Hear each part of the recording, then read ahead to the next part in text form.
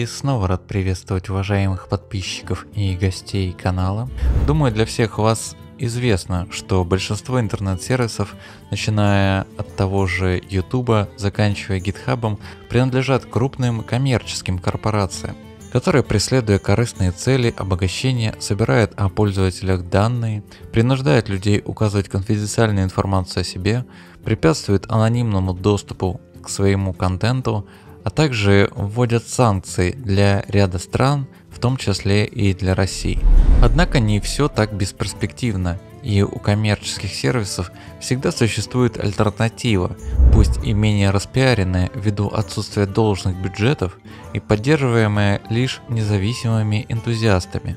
Подобные сервисы создаются для помощи людям, а не для коварного заработка денег. И именно о таких сервисах я вам сегодня и хочу рассказать, дабы привлечь на светлую сторону свободы немного больше людей.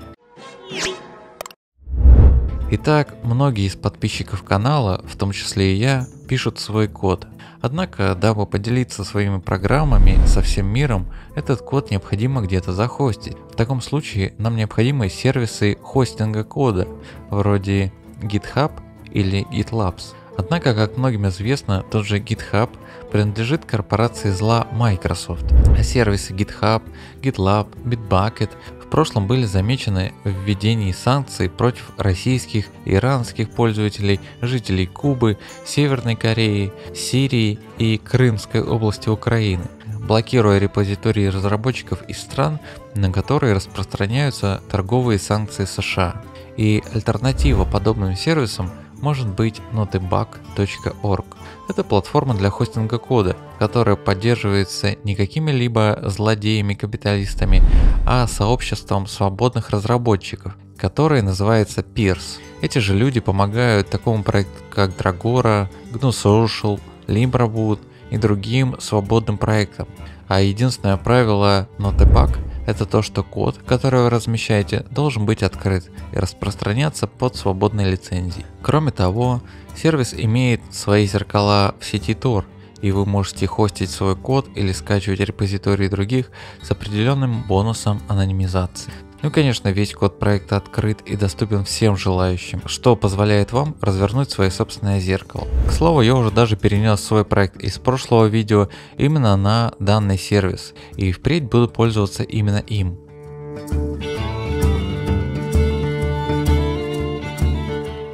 Следующие сервисы из нашего видео подойдут для любителей социальных сетей. Думаю, ни для кого не секрет, что негодяи вроде Facebook или ВК следят за своими пользователями, манипулируют их мнением с помощью системы рекомендаций, а все сказанное вами внутри данных социальных сетей с удовольствием будет использоваться против вас. Я уже молчу про обилие цензуры на данных площадках и о скорой интеграции того же ВК с сервисами госуслуг. Однако мало кто знает о децентрализованных социальных сетях, которые созданы для решения всех этих проблем. Примером таких проектов может быть Mastodon, Diaspora, GNU Social и им подобные проекты. Данные сети не принадлежат какому-либо человеку, не принадлежат какой-либо корпорации. По сути, это просто свободное программное обеспечение с открытым исходным кодом. Любой желающий может установить его у себя на сервере, поднять тем самым ветвь социальной сети. Все эти ветви объединены в социальную федерацию, и конечные пользователи могут легко обмениваться друг с другом сообщениями, просматривать контакты и создавать разные группы, даже если они находятся на разных ветвях. Таким образом, ни один человек на Земле не имеет возможности управлять всей социальной сетью. Правила поведения и наличие цензуры или ее полное отсутствие решается только администратором ветви и распространяется только на его ветвь. При выборе ветви для регистрации пользователь сразу может ознакомиться с ее правилами и, если они ему не подходят, выбрать другую. Таким образом достигается намного более свободное объединение людей, которые могут свободно выражать свое мнение и публиковать то, что они хотят, невзирая на чьи-либо запреты.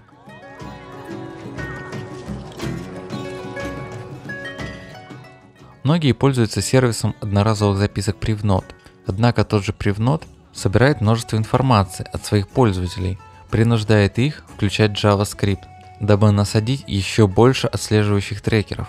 и само собой делится собранными метаданными, так и содержанием записок с соответствующими структурами, а закрытый код их проекта может служить лишь подтверждением всех этих злодеяний. Однако мало кто знает о свободной альтернативе в виде сайта Wine Time Secret, для работы которого вам не потребуется включение Java сценария, а весь код проекта открыт и находится в свободном доступе.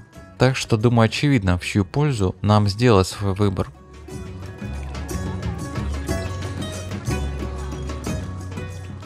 Любителям паста-бин, которые многие используют для обмена фрагментами текста или кода, я бы предложил обратить свое внимание на Private Bin, который обеспечивает надежное шифрование отправляемых данных. Таким образом, даже администратор сервера не будет знать, какие именно тексты вы отправили на сервер.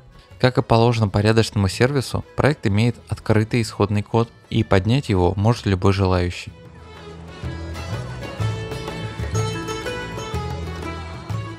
Что ж, перейдем к поисковым системам. Само собой, любой уважающий себя человек никогда не будет пользоваться такими вредоносными продуктами, как Google, Яндекс, Yahoo, Bing и им подобные коммерческие шпионы, используемые для порабощения населения. Однако, также многие предполагают, что сервисы вроде DuckDuckGo или StarPage также коварно оказались вовлечены в кабалу коммерции и потенциально могут быть для нас опасны. Что же делать в таком случае? Ответ будет прост. Использовать открытые поисковые движки, которые мы можем развернуть как на своем сервере, так и на локальной машине.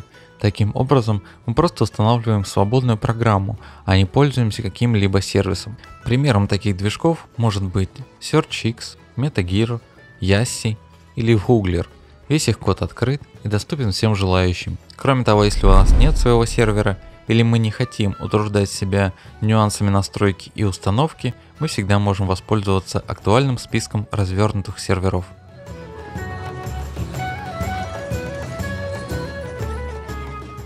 Если вам нужно удобное зашифрованное облачное хранилище для хостинга наших фотографий, документов или заметок с ориентированностью на конфиденциальность и анонимность, то вам может пригодиться Crypt.ii. Зарегистрироваться на нем можно даже без электронной почты, всего лишь придумав логин и пароль. Все отправляемые данные будут зашифрованы с использованием AES 256. Есть даже функция правдоподобного отрицания, то бишь для своего аккаунта вы можете создать целых два пароля, настоящий и ложный. И когда товарищи в форме будут ломать ваши пальцы дверью казенного кабинета, требуя пароля, вы с широкой улыбкой можете предоставить им фейковый пароль.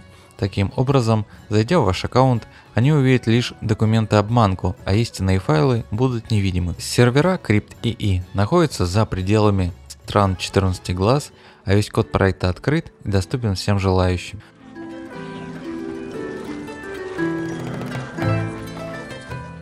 Также не следует забывать и об альтернативе YouTube в лице PeerTube.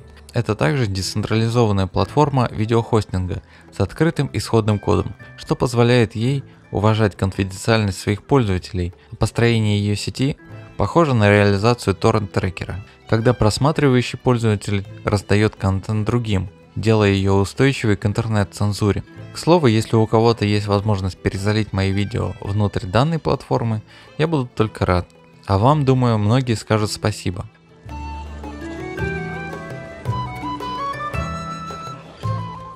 Все проекты, о которых я вам сегодня рассказал, существуют уже достаточно давно и благотворно развиваются. Миллионы людей, которые ценят свою конфиденциальность, которые не хотят спонсировать корпорации зла, уже давно пользуются подобными сервисами. Так что я бы вам рекомендовал обратить на них свое внимание. Само собой, я понимаю, что это в какой-то мере ухудшит положение лично моего канала и понизит и без того невысокую статистику. Однако все же было бы неверно не рассказать вам о данных проектах. Если у вас есть возможность поддержать канал, то все реквизиты будут в описании. Но у меня на сегодня все. И спасибо тебе, что досмотрел до конца.